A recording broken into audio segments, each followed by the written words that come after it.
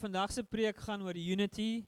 Today's message is about unity, and there's this saying that goes, united we stand, divided we fall. And it feels like a South African slogan. But the one thing about unity that our country has learned since 1994, maybe before that, but one of the things that we are learning, or I don't think we have learned it fully, but we are learning, is that you cannot force unity. You cannot say, okay, now we are all not racist. Like, we can't put a banner over us and say, okay, South Africa is now a free country with no racism. We can do that, but that doesn't mean it's the end of racism, or because when we speak about unity, it is very important that we understand and that we realize unity is about hearts and relationships. In other words, you cannot legislate unity. You can't put unity on a group of people and say, now you are a united people.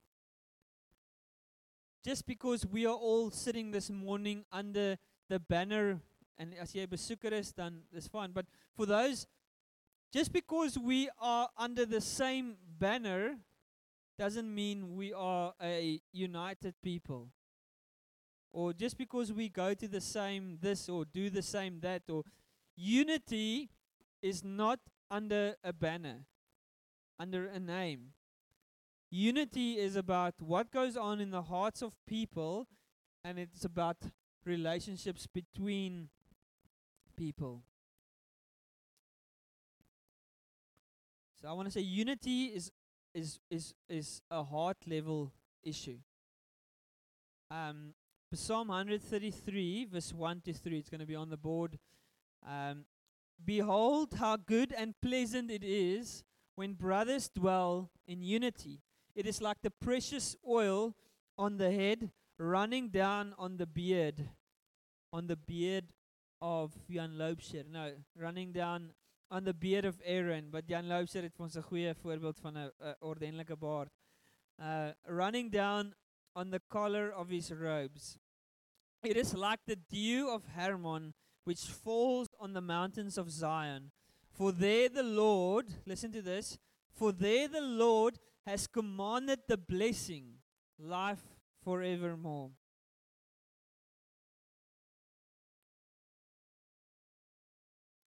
I believe that unity is one of the first fruits of a church that is under the headship of Jesus Christ.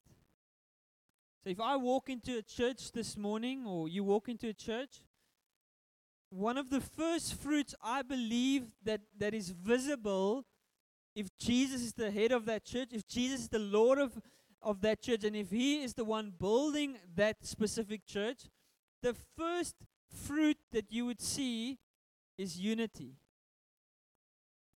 And it says that unity brings the commanded blessing of the Lord. Who wants the commanded blessing of the Lord on their lives? I want it too. But the thing is, I cannot get the commanded blessing of the Lord by myself. I can position my life in holiness.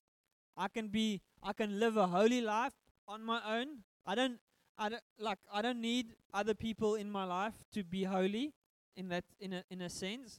I can devote myself to the Lord, to Scripture. I can go sit in a very dark room with maybe a light bulb.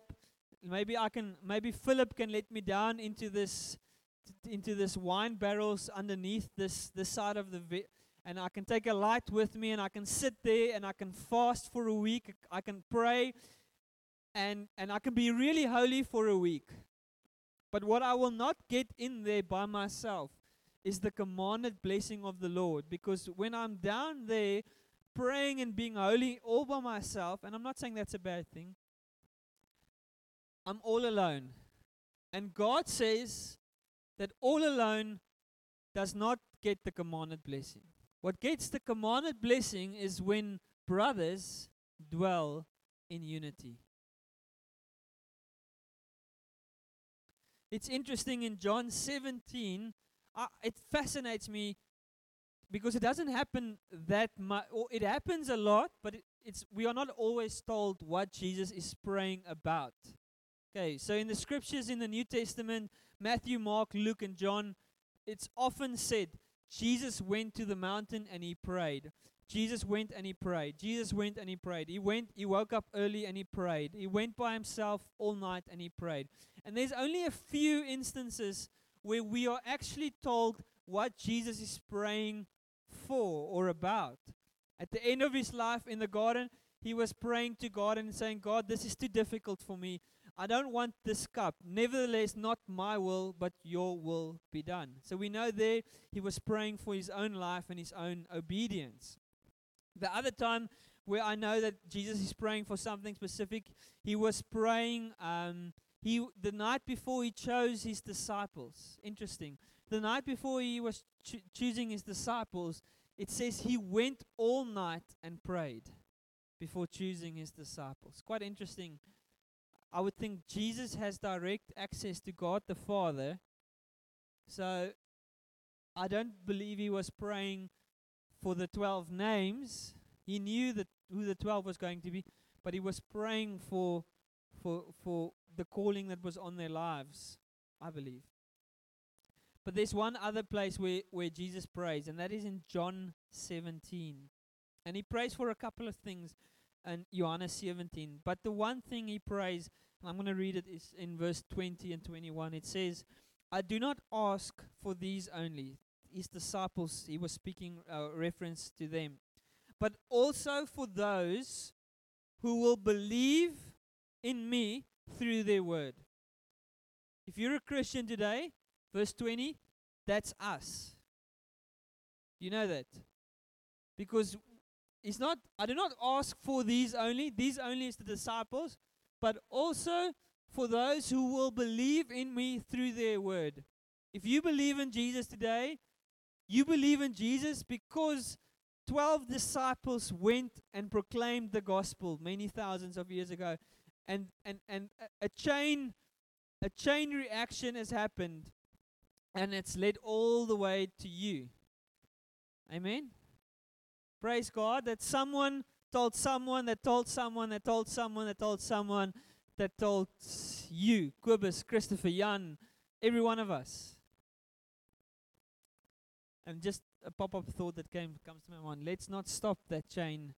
Let's continue to see the gospel go. But so in other words, but I also for those who will believe. So what he's praying for us and many others that's not in this specific hall today, but many other believers. But what is he praying for? That they may all be one. Say with me, one. That they may all be one, just as you, Father, are in me and I in you. That they may also be in us, so that the world may believe that you have sent me. So why does Jesus pray for the church to be one? Why does Jesus pray for the church to be united? The first reason is in the last sentence of verse 21, so that the world may believe that you have sent me. To be honest, I'm not exactly sure how those two are linked, but according to the scripture, according to Jesus, there is a link between the world recognizing that Jesus is the Son of God and the unity of believers in the church. When the church walks in unity, the world sees Jesus is the Son of God. When the church does not walk in unity, the world does not see who Jesus really is. But so that's reason number one, so that the world may believe that Jesus is God. The reason number two why Jesus prays for unity, because unity is on God's heart. Amen? That's just obvious from that scripture. And then the third point, I believe, why Jesus prays for unity, or why Jesus prays for something, because it's not given, it's not automatic. The fact that Jesus is praying for this means that there will be great opposition against unity. The enemy is going to come and he's going to try and bring in division. So unity, if Jesus is praying for something, that means that it's going to be not so easy to get it. Amen? That's what my logika vir my sê. Anyone else? Do you agree with my logic? Yeah. So those 3 reasons. But let's look at what happens when we don't, or how it looks like at times when we don't have unity. 1 Corinthians 1 verse 10 to 12. The next one. There we go. I appeal to you, brothers. And whenever the scripture uses brothers, we can insert everyone. It doesn't mean just the men. I appeal to you, brothers, by the name of our Lord Jesus Christ, he says that all of you agree that there be no divisions among you, but that you be united in the same mind and the same judgment. For it has been reported to me by Chloe's people that there is quarreling among you, my brothers. What I mean is that each one of you says, I follow Paul, I follow Apollos, I follow Cephas, or I follow Christ. So that's what it looks like when we move away from Jesus in the church. One says, no, I'm not listening to Christopher, I'm listening to Jan. And someone else says, no, I'm not listening to Jan, I'm listening to Philip. And someone else says, no, I'm not listening to Philip. I like better what Dave says. And someone says, no, Dave doesn't know what he's talking about. I'm listening to Francois. No. I believe that this disunity and division comes when we all stop following Christ first. I'll explain. I'll unpack this as we continue to go. But I want you to see another thing in the scripture, that God's punishment towards sin is severe. And I think God's punishment towards the sin of someone bringing division is the most severe punishment. One of the most. Let's look at Titus 3 verse 10. As for a person who stirs up division after warning him once and then twice, have nothing more to do with him. Christopher, that's a bit hectic. You can go read it. You can go read in the scriptures. This is just one scripture. It seems that God's judgment on sin, in many sins, is not as severe as God's judgment about someone who brings disunity into a church. And I ask myself, but why is this? Why is this? And here's what I sense in the Lord. If I commit the sin of okay, let me backtrack. All sin affects all people. There's no sin that I do that just affects me and nobody else. I'm now a married man. I've got 2 children. By the way, my wife and my children send their love and their apologies. Our 2 children they are quite sick, and so that's why they're not here today. My wife does not like staying at home. But this morning we really had no choice. So as a married man, if I sin in any way, my sin affects other people. But if let's say I lie, as a yok, that sin affects other people, but primarily that sin is destructive towards my own soul. It's not necessarily destroying the souls of other people. So it's sin in that sense. Most sin, all sin, sexual immorality, whatever. All sin is primarily self-destructive. It does affect other people, but primarily it's self-destructive. But the sin of division is not primarily self-destructive. It primarily destroys the souls of other people because other people are being impacted and affected before or directly, actually, and not my own soul that much. Because my soul is already, in a sense, destroyed. I'm now destroying other people and their salvation and their walk with the Lord. Does that make sense? Maak dit sin? Julle moet nou my stop as dit nie sin maak nie. Is almal, ja?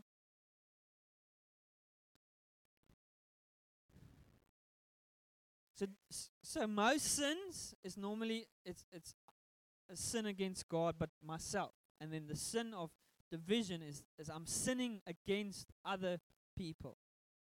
Okay, so that's why I believe the sin of division, someone who brings division, is that's why the punishment is so severe. It's like Matthew 18 verse 6. Matthew 18 verse 6 says, "Whoever causes one of these little ones who believe in me to sin, it would be better for him to have a great millstone fastened around his neck and to be drowned in the depth of the sea." So God does not like sin, general pin stop klaar. But God is really ticked off when we are deliberately causing other people to sin. That's like really, really bad. So that's why this sin is so intense and so severe. But here's the thing: division and or let's put it in the positive rather in the negative. Unity is important because unity reflects who God is. God is Father, Son, Holy Spirit. The perfect community that has been existing for all time and that will continue to exist. When the church is united, we reflect Christ, the Father, the Son, and the Holy Spirit. So by our unity, we reflect to the world who God is.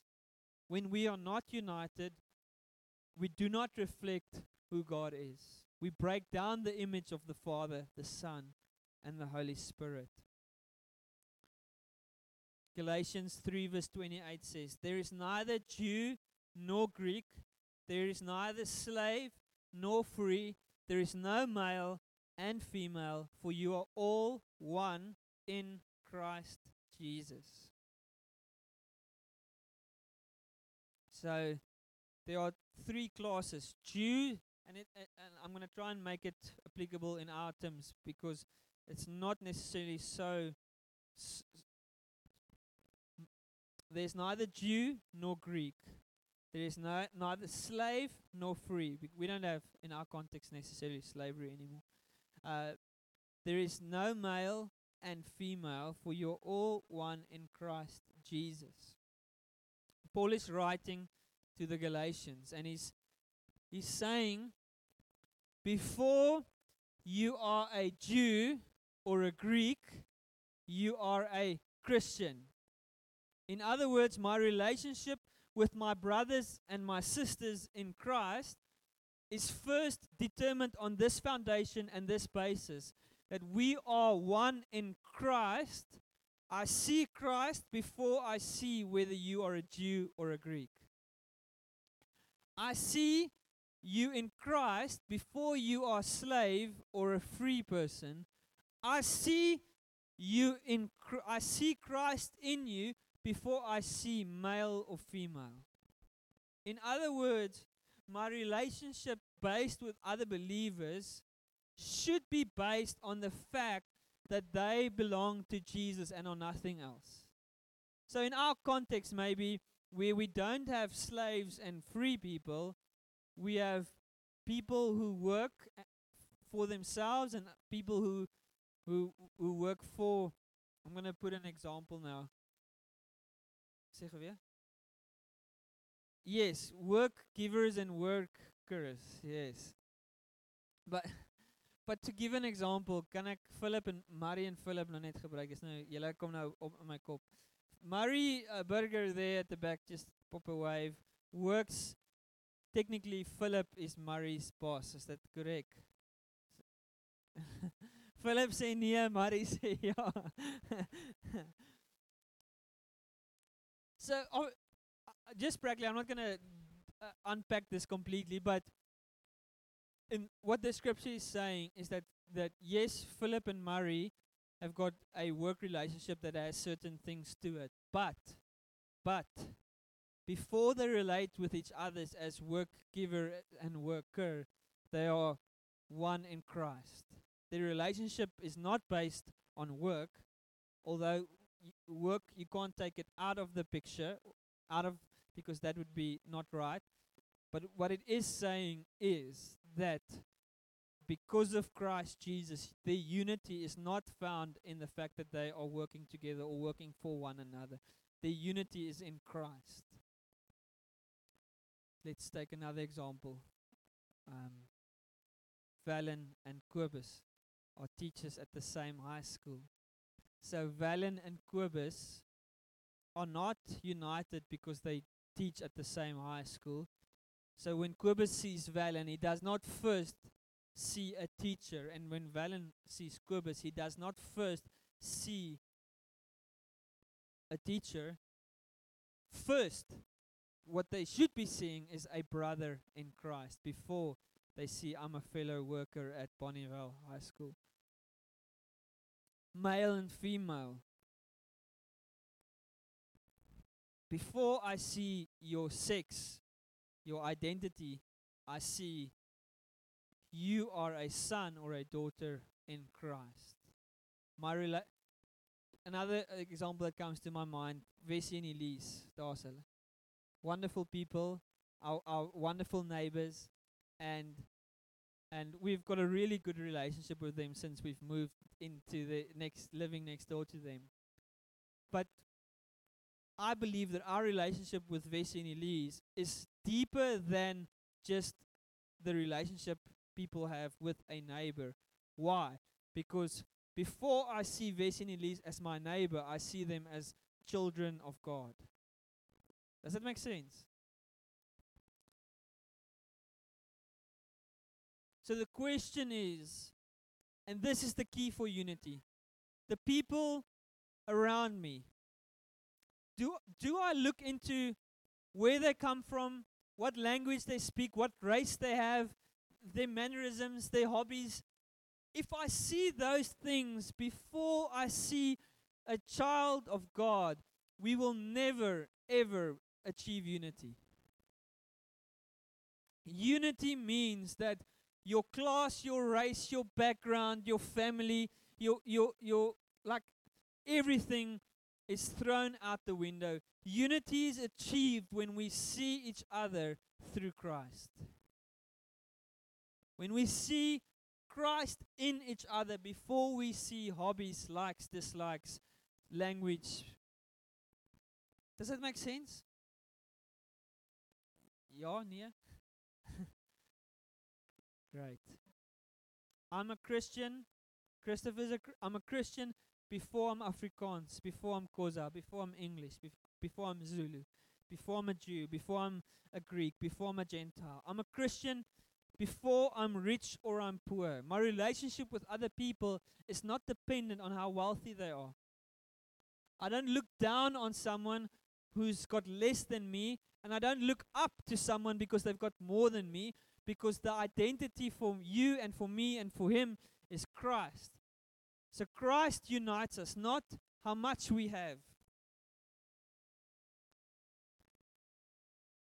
If our relationship with each other in the church is based on personalities, types, hobbies, whether we like people, unity is impossible.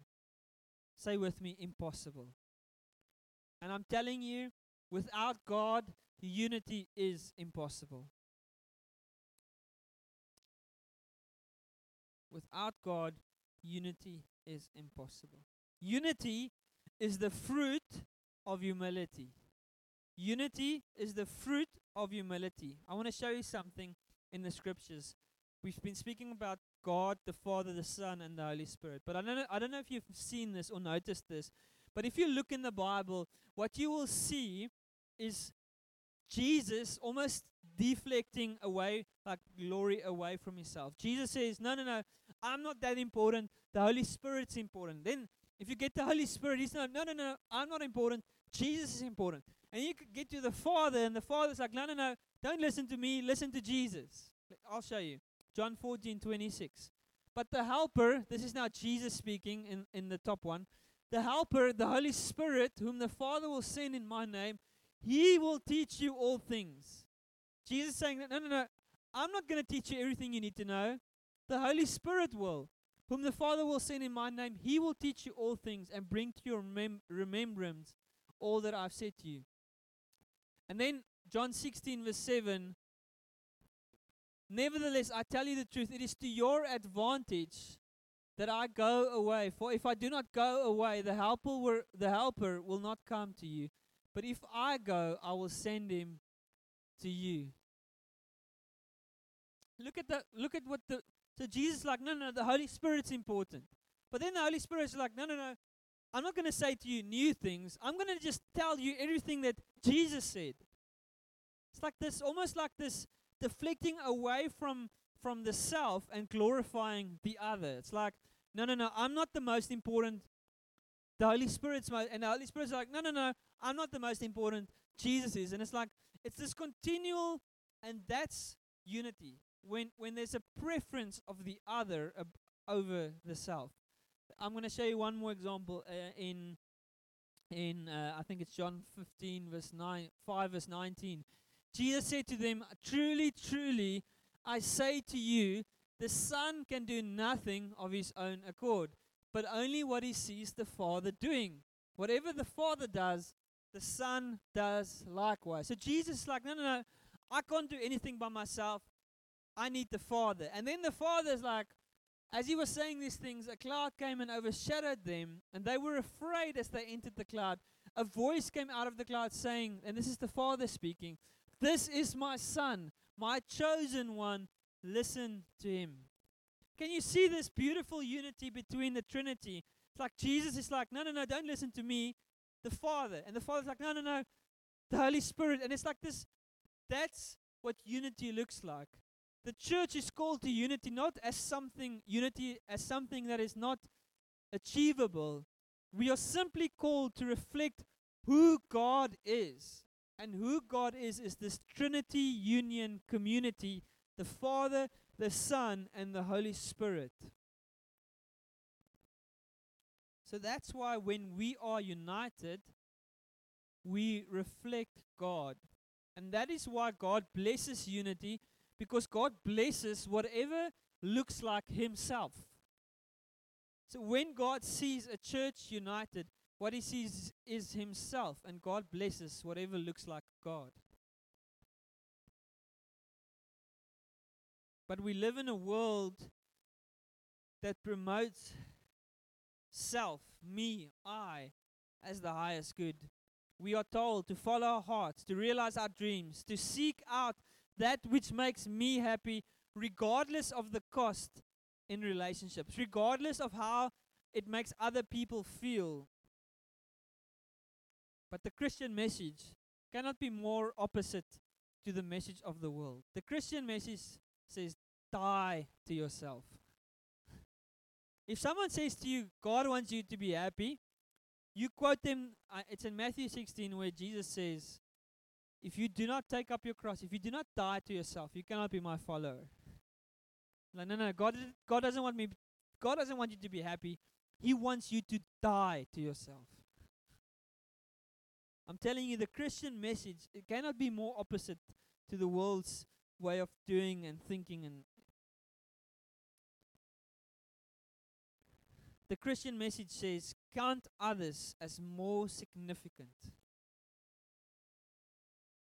When I read the scripture, I was like, sure, Lord, I am the most significant person to me in the whole world. And that's why the Christian message says, die to yourself. Look at Philippians 2 verse 2 to 3. Complete my joy, being of the same mind, having the same love, being in full accord and of one mind. Listen to this, verse 3. Do nothing from selfish ambition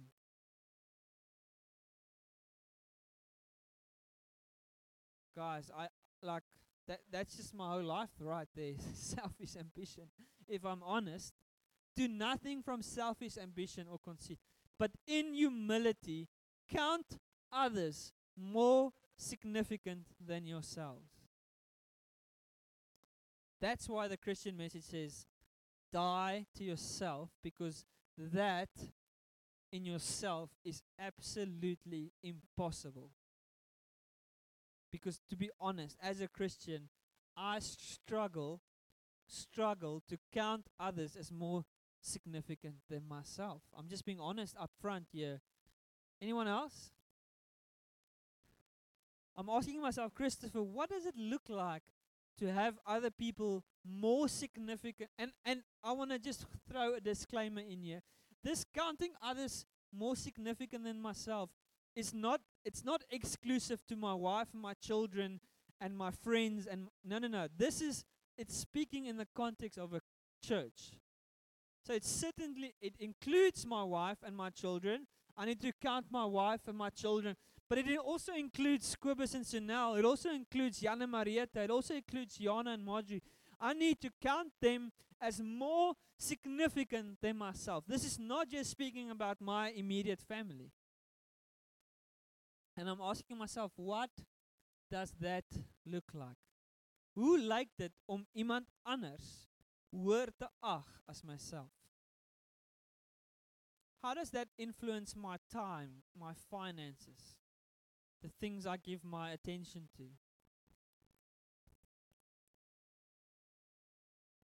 Maybe we can just pray for a moment. Just pray with me. Lord, come and show us what this looks like. What does it mean, Lord? Come show us practically. Holy Spirit, we ask for your guidance. We do not know how. We do not know. We do not have the answers. But we ask you right now, Holy Spirit, please come and show us what it looks like. First of all, show us the heart. Lord, help us to die to ourselves. Because it needs to happen on a heart level. So Lord, we surrender our hearts. Lord, we want to be truly Christian. We surrender our hearts. But secondly, Lord, practically, Lord, help us. Come and show us, what does it mean to count someone else to be more significant than myself? Show us, Lord.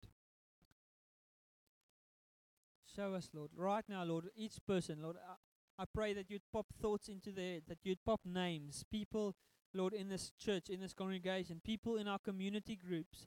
Show us, Lord, what it would mean practically to count others as more significant than ourselves. Amen. Amen.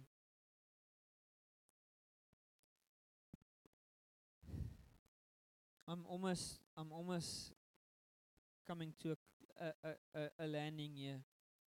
I've talked about unity is the fruit of humility. I've talked about the same foundation.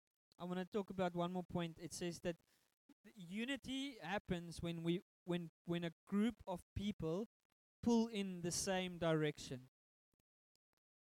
So if one of your cars is broken down, Marie has a baie swaar Land Rover wat dalk kan breek iewers. Ek pik bietjie op hom.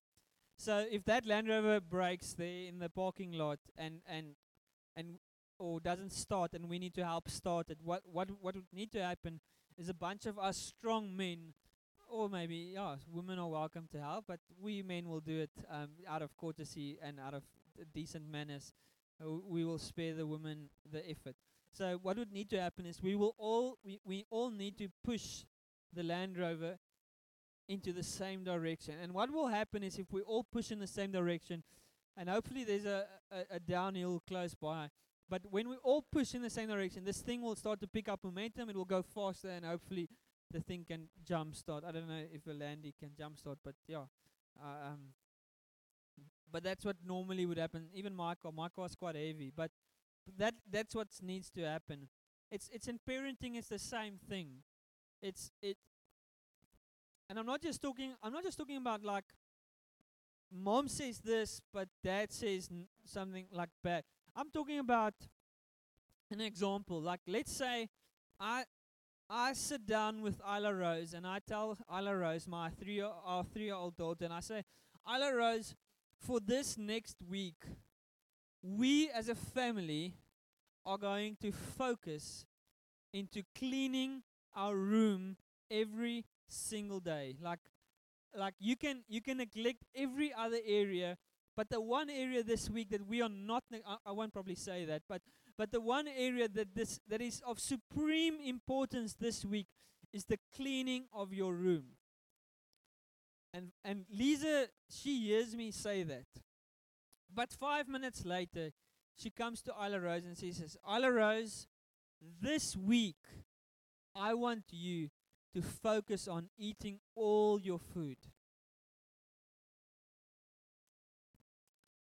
And what we've just done as parents is we've just confused her.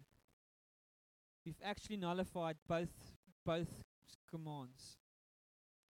And she's confused. Do I listen to Dad? Dad said we focus on eating. Dad said we focus on cleaning our room. Mom said we focus on eating all our food, even the veggies that we don't want to eat, or the tomatoes that Isla Rose specifically doesn't want to eat. Both things are good things. So I'm not talking about Mom saying, Isla Rose, you can like do whatever. Like, in the context of the situation that I've just described, me and Lisa have given Isla Rose both good commandments to follow. But the thing is, now there's disunity between us as parents because we're not agreeing on what is important for this week, and because we're not agreeing on what is important, the blessing is gone, and the reality probably is Isla Rose is probably not going to get either of them right because the blessing is gone. Does that make sense? Parenting 101. Thank me later. Just joking. Just joking. We're trying. But you know what? That scenario happens in church all the time. So I'm going to make it a little bit practical. And this is where I actually think, I actually believe that the internet can be our friend, but the internet can also be very bad for local churches. Because I'm gonna take that scenario and I'm gonna sketch a different scenario. For example, let's say I say for this week coming, from today until next Sunday, I believe the church needs to exercise hospitality. Hospitality means learn how to invite people over and fellowship around Jesus. Take communion together, eat together, laugh together, pray together, worship together. The focus of this week is hospitality. And now, kan ek maar net vir Jan gebruik as 'n. Now Jan, this is not true. I'm just using Jan as a scapegoat. Now Jan follows another guy on the internet, and it's not connected to what God is doing specifically in Bonnievale. And this guy is calling South Africa or the world to fast and to pray for this week. And now Jan starts telling people to fast and to pray. And now what happens is people are getting confused because Christopher, as the elder said, now this week we are exercising hospitality. We're gonna learn this week, and we've looked at it from the scriptures. God is saying to us as the church in Bonnievale, practice hospitality. But now this other guy, and it's not a bad thing. Praying and fasting is not bad. It's like two parents saying two good things to one child. Like, fasting and praying is not bad. But now it's like Marjorie, who's not in Jan's community, or who's not. Now Jan says to Marjorie, we need to fast and pray. And Marjorie's, but Christopher said we must exercise hospitality. And now, are we fasting and praying? Or what are we doing? And what happens is, now there's division because everyone's not pulling in the same direction. And if there's not unity, and if everyone is not pulling in the same direction, what happens? The blessing of God, gone. So, and that's why I'm very cautious of the internet. I think there's a lot of great things out there, but I think the internet has the potential to pull a Christian in 100 different directions, to pull church. If every single one of us listens to the internet, we'll all be listening to probably something.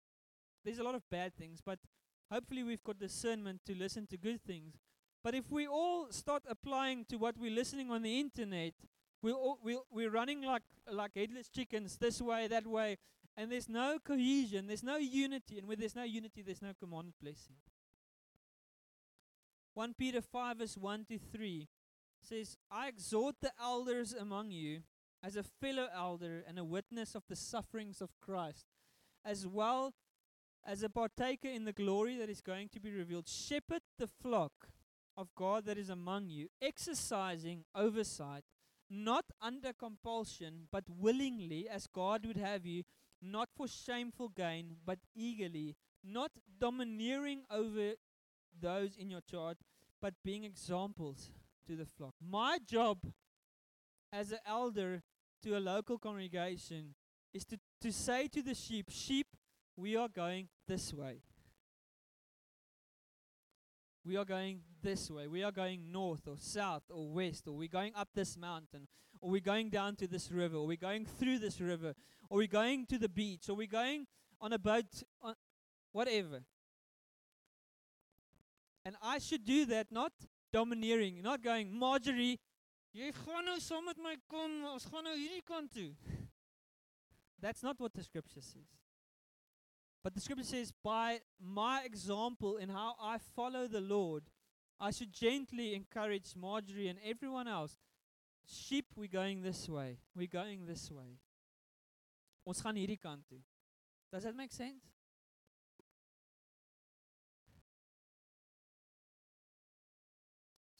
So I really, just to give you an example, and I want to make it practical, because I think these things, it doesn't help we just speak about them as if they're not practical things, because they are practical things.